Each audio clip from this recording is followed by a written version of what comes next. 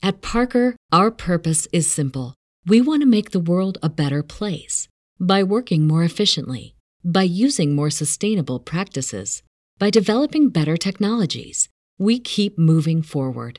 With each new idea, innovation, and partnership, we're one step closer to fulfilling our purpose every single day. To find out more, visit parker.com/purpose. Parker, engineering your success.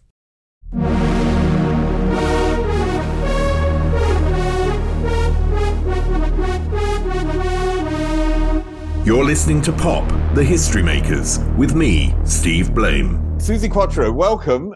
This time an update interview, it's a little bit different. It's not a deep dive. We're not going to go into your life like I did last time. But the last interview, I watched it again the other day for this one, and it is a fascinating interview, and you are an incredibly sovereign person. Do you understand what I mean in the interview? You've had such a life experience, and I found that really beautiful to watch, and it was really interesting what I got from it. Yeah. From a second look. So I want to thank you for that. You've had an amazing life, an incredible life as a musician. You broke down boundaries, and as you know, you related that story about when you went to watch your documentary with a friend, and you said that you gave women permission to be different. And I think that is one of the most fundamentally important messages of your life. Not only to be different, but to continue, because, you know, you don't stop. I don't. That is my mantra. You know, you gotta be who you are. Doesn't matter what it is. There are no boundaries. There are no boundaries. So tell me, what have you been doing since the last time we talked? Now, it's not that long ago. It's only about October. Okay. I've had the 2 albums out with my son. They both charted, No Control and The Devil in Me. I've right now got out Uncovered, which is my EP of 6 of my favorite, something of my influences. And we're going to be doing a live stream on that soon. The only chance people can get to see me do those songs live. So I've been very busy with that, promoting that. And I've got the duet album with KT Tunstall comes out. I think the first single is out in April. And then the album follows that. Second single after that, we're about to shoot the video. A great album it is. We really sparked. Something happened. I was on the phone with her the other day. We were Skyping. And we're both getting excited about the release coming soon of the album. And I looked at her and I said, how did this happen? She said, I don't know, because it's so magical. We just sat on the carpet here and talked. That's the song. Wrote it. It was just flowed between us. So there's some sort of chemistry that really. Anyway, I can't wait for that to hit the stands, because it's a quality album. I mean, what's really fascinating as well, with someone with such a long career, that you are finding a new audience now. Yeah. Yes. And this is quite a fascinating aspect, and it seems to have all come in the last few years. And I think the documentary was a real trigger in that. Tell me about that, and tell me how that feels for you to sort of be at this new stage in your life where new people are coming to you. Yeah, it is brand new. There's a few things that all came together the way I see it. I mean, I've always been a working artist, but when my son came in the picture, he put me back. He made me see myself all over again. Brand new. Like I was just starting off. He put this in me. So maybe that's attracting a lot of younger people now. I get a lot of youngsters in the audiences now. I just went, I don't know. I do think that's what it was down to. Me working with him. You know, he tried to make me feel like I felt when I made my first album. That was his aim. I didn't know that he was doing that, but he was. So I saw myself. What was our first album? 2019. I saw myself brand new through his eyes. I felt like I was just starting off, you know, and it was fantastic feeling. Also, for some crazy reason, I don't understand. Well, I do understand some of it. I'm getting, for the last 2 or 3 years, I'm getting the best reviews of my life. My husband keeps calling and saying, "Did you write this?" I said, "No, I didn't." Because it's like ridiculously good. And I think what's happened is I am singing better than ever. I don't understand why, and I'm not going to question it. I just am. My passion is still there. My need is still there. My love of what I do is still there. I think the entertainer that I always wanted to become when I was young. I wanted to be able to do a little bit of everything, make you laugh, make you cry, do a ballad, do the rock. It's finally all pieced together like a big jigsaw. And that's what every reviewer is saying, that you go home happy. You get your hits, but you get so much more. So I'm now at the age of 72, able to show you all the colors of my rainbow. And I so enjoy that. So, I mean, going along those lines, that you say that, you play new stuff, you play the hits, and you make sure that the audience gets all a bit of what they want. How do you decide on a set list when you've got such a massive legacy of songs? I'm pretty good at picking out songs for the stage. It's one of my expertise. I don't know why. And putting the list together like a graph, because it goes like a radiograph, and it's got to be a certain level at a certain place in the show. The hits are the hits. I place them where they should be. The favorite album tracks, they can chop and change a little bit. I always will put in a couple from each album. So you get your favorite there. I always will do a ballad at the piano because I like to play piano. I'll always do something on drums. I'll always do my bass solo because the audience wouldn't like it if I didn't. And I always like to have a few surprises. For instance, right now I've got my EP out, Uncovered. And Bad Moon Rising has made it into the set because it's just so obvious. Even when I went to sing it, when we were recording, I went, oh, this could have been a Susie single. It just sits, and it sits in my set beautifully. And my son, he was telling me he thought maybe I should put in I Feel the Earth Move. I'm not sure. A couple of stuff I put in, I'm trying to think Do You Dance from the Devil in Me album, right? It's funny. Love Isn't Fair from No Control. We tried it in the set for about 3 or 4 shows. People love the track. They don't want to hear it in my show. And for some reason, it just works that way.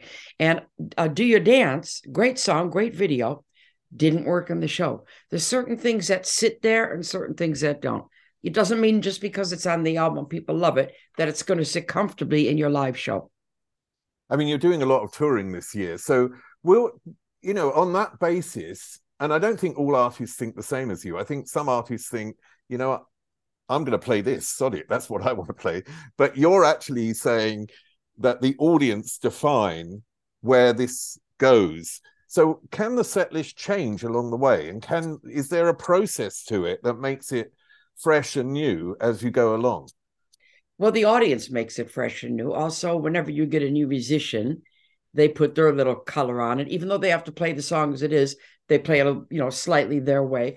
It's always fresh and new to me. You got to road test a song. The hits are always fresh because you start them and the audience erupts, so they feel brand new. You want to go down to different, yeah. So you're there. You're in the moment. You have to road test songs. That's what I call it. You put them in and you see that you feel the reaction. You see how it sits there, and it either works or it doesn't. Like I said, a few along the way have bit the dust, and ones that I didn't know we're going to go, like Bad Moon Rising. Again, I'm going to talk about that.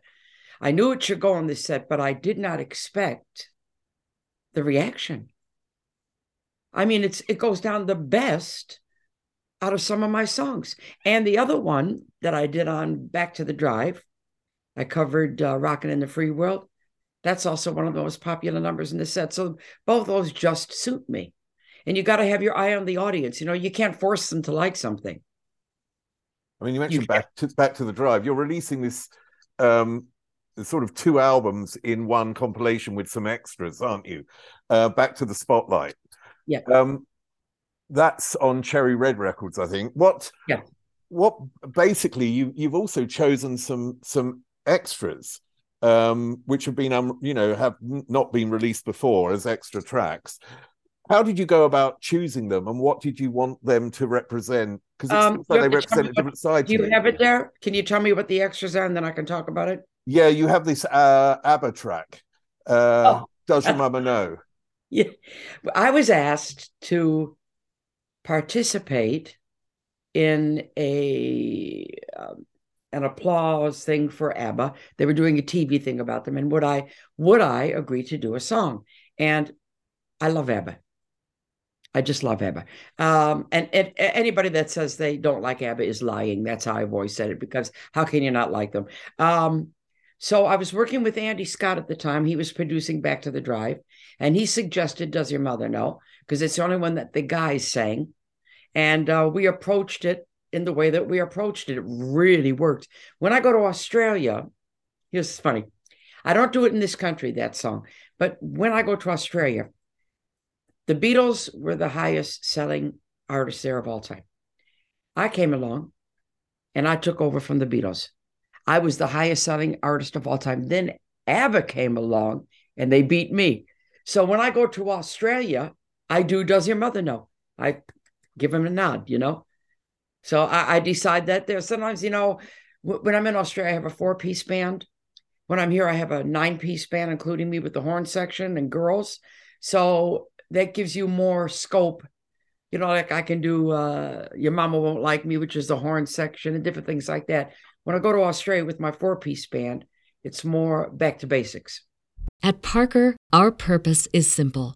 We want to make the world a better place by working more efficiently, by using more sustainable practices, by developing better technologies. We keep moving forward.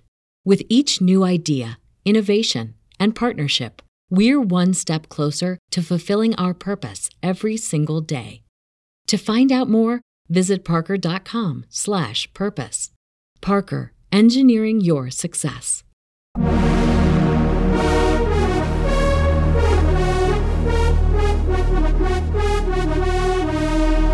You're listening to Pop, the History Makers, with me, Steve Blame. This year is when you're really traveling around Europe. Where are you going to, and what sort of preparations do you have to make, apart from the set list and everything like that? What sort of other preparations, when you've done this so often, what do you have to prepare this time round that's slightly different? Well, first of all, fitness-wise, you have to. I go in my front room if I've got a week or two off. I go in my front room, and at least 4 times, if I've got 2 weeks off, at least 4 times, I will do the show to the live CD, the latest live CD. And I don't mean I rehearse the show. I mean, I do the show. I run back and forth. I get it. I'm sweating. I do the show. You know, when you think about it, September was our last gig in 221 because of COVID. And my next gig was in April at the Royal Albert Hall. And if I didn't do what I do, you would have seen me looking rusty. And my husband said to me, "It looks like you've been on the road for a month." I said, "That's because I do the work." People have been asking me now, one new thing I'm preparing, not new. There's a bass solo, you can Google it, 1979 in Prague, that they just happened to catch because I did a TV show. They're live gig, they've televised it. And it's just a marvelous bass solo. And lately, a lot of people are saying, "Why don't you do that bass solo again?" So now I'm relearning, because of course the solo changes over the years. Different drummers, you put different bits in, and this is a hell of a solo. It's one of the best. So I'm now relearning that to put into the show. So and that's a lot of work. That's a lot of work. I mean, when you're doing this preparation performance in your front room, do you invite guests? Do you film it? No. Do you have no? So okay, no, it's private. It's private. But I did say, which one was it now? It was Do You Dance? Was it Do You Dance? No, it was I Sold My Soul Today. We were cutting the video for that here in the house because it was COVID again. We had to do it in the garage, person by person. And I said to the director, I emailed him and I said, because it was an acting, if you look at the YouTube of it, you'll see it's very much an acting song. I said, "Are you going to use me playing it all, or is it just going to be me acting the song out?" And he said, no, just acting. I said, okay. Then at about 11 o'clock at night, I got a phone call from him. And he said, no, we are going to do some of you playing. I know, great. So I went in the front room in my pink bathrobe and fluffy slippers and put on my bass and practiced the song. I thought if anybody happened to walk by that window, they could say, Suzi Quatro lives there. She's gone a bit crazy. I was about to, but I didn't want to go up and change just to rehearse the song. But I did have to go for it and see what I was going to do. Hilarious. What is it that excites you about being on stage? Because you are such a wonderful stage performer. It's in my heart. That's it. I'm really corny about it. Many times I'm up there and I'm thinking to myself, I can't believe I get paid for doing this. I love to entertain. I love for you to come in. Maybe you're in a mood, whatever, and you leave. You're screaming, So it's my thing. I've done that since I've been a little girl. I even remember being about 7 or 8 and walking around during recess outside with the teacher, Mrs. Denmark. I still remember her name. The teacher who took care of the kids as I came out for recess for the lunch hour. And I remember walking around holding her hand and singing for her. So I've been kind of doing this my whole life. I think I was born to entertain and make people happy. I think that's what the good Lord put me on this planet for. And that's why I take it so seriously. That's why I care so much about it. It's my job. I'll make you happy for a couple hours, I mean, you mentioned the stuff that you're working with Katie Tunstall on that's coming out. Are you going to have guests when you perform? Is she going to be there? Well, our schedules, I should have even gone to hers last night and I couldn't. I don't know if she can come. I always invite her, but my son will come up and do a couple of songs for sure. It's just a matter of getting us together. She's busy and I'm busy, but we got to get this video done and the album is ready to go. So it's all mixed. The artwork is done. We're waiting for it to come out. But my husband, who's one of life's great critics, he really is. He listened to it, and he listened all the way through. And then he said, because he's German, he said, I look for a word to describe it. And I said, quality. And he said, that is the word. That's the word. He wanted, and I knew what he was trying to say. And then he said, the one thing that you couldn't, that neither you or Katie knew, which we didn't, is how our voices have blended. And you can't buy that. They really suit each other. And you wouldn't have thought that when you think about it, you just wouldn't have. But, and like I said, it was effortless. We wrote easily about things we talked about. Yeah, what I can say from living in Germany is that what your husband, when Germans say something, they mean it. So sometimes it can be tough. They're harsh. Germans are very harsh. They're very, very harsh. I'll tell you what he did one time. And I've told my ex-husband, who I'm still very close with, he said to me, we were sitting in the kitchen, my husband of 30 years, my German husband, typical German. He says, Lenny, my first husband, Lenny must have treated you very bad. And I said, why do you say that? He said, because you're very hard to get rid of. And if that's not German, what is? That is so German. I think he meant it as a compliment that I'm a loyal girl. I hope he meant it that way.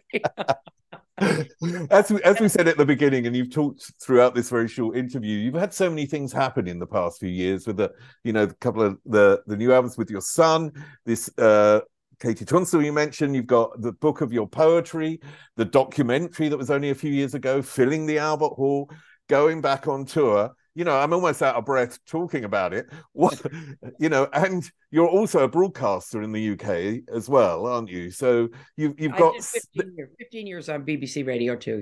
Yeah. You've got so many facets to your career, with obviously the central focus, but you've got there's such a sort of area of expertise and work there.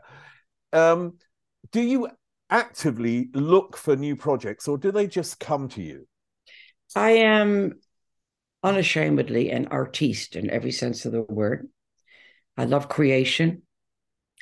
Everything that this industry, and it's a big industry, allows me to do, if I can do it, I will do it. I don't attempt what I can't do. I've always written poetry. I knew I could be radio. They've said it to me since had my first hit. All the DJs would say after interviewing me, you should be on the radio. Perfect voice. You're a good talker. So I always knew I could do that. Acting, I always knew I could do. I could have gone into acting instead of music. Could have done. Like I love writing my poetry. I've done that since a little child. Everything that I can do, I want to do. I don't want to be boxed in anywhere. I said that in my documentary. Don't box me in. If I want to do a ballad, I'll do a ballad. If I want to I can't do ballet. I took ballet once and the teacher laughed at me. I'm not a ballet dancer. I'm not gentle enough. I'm just not. I still remember that I did a pirouette. We were in a class and I did one of those pirouettes across the hall. Each one of us had to do it. And when I got to the end where she was laughing, I said, okay, so ballet's not my thing. You missed out one thing, perfect wife, of course. So you need to tell your German husband that you missed out one thing, the perfect wife. And I think you need to tell your German husband exactly that as well. Well, I'll tell you what, the perfect wife. Here we go. Here's another Reinerism. When I'm in Hamburg, I have a room upstairs in the house where I sit and do all my stuff. You know, I put my computer there when I'm there and da-da-da. He has an office here too. And usually he goes down before me. So he's in the kitchen where he goes on his computer and I'm usually in my room and then I come down at some point. So it was morning and he was down there already and I was up for about a half an hour and I came down the stairs and I said, good morning. And he went, oh, I just love that. Oh, and I told my son that. He said, I can understand that. It means his piece is over. Because I can be exhausting. I can be. I'm a sort of, just this side of hyper type girl. So I can't be that way. But the way he did, oh, how to feel welcome, Well, it sounds like the perfect partnership to me. Suzi Quatro, thank you. If anyone wants to watch the in-depth interview, which sort of covers your past, they should watch the deep dive interview. To watch you on tour, I'm going to put out the dates so everyone can see what's coming up and also links to all your new material. Thank you again, Suzi. It's lovely to see you. Nice to see you. Really is. Okay, bye. Bye-bye.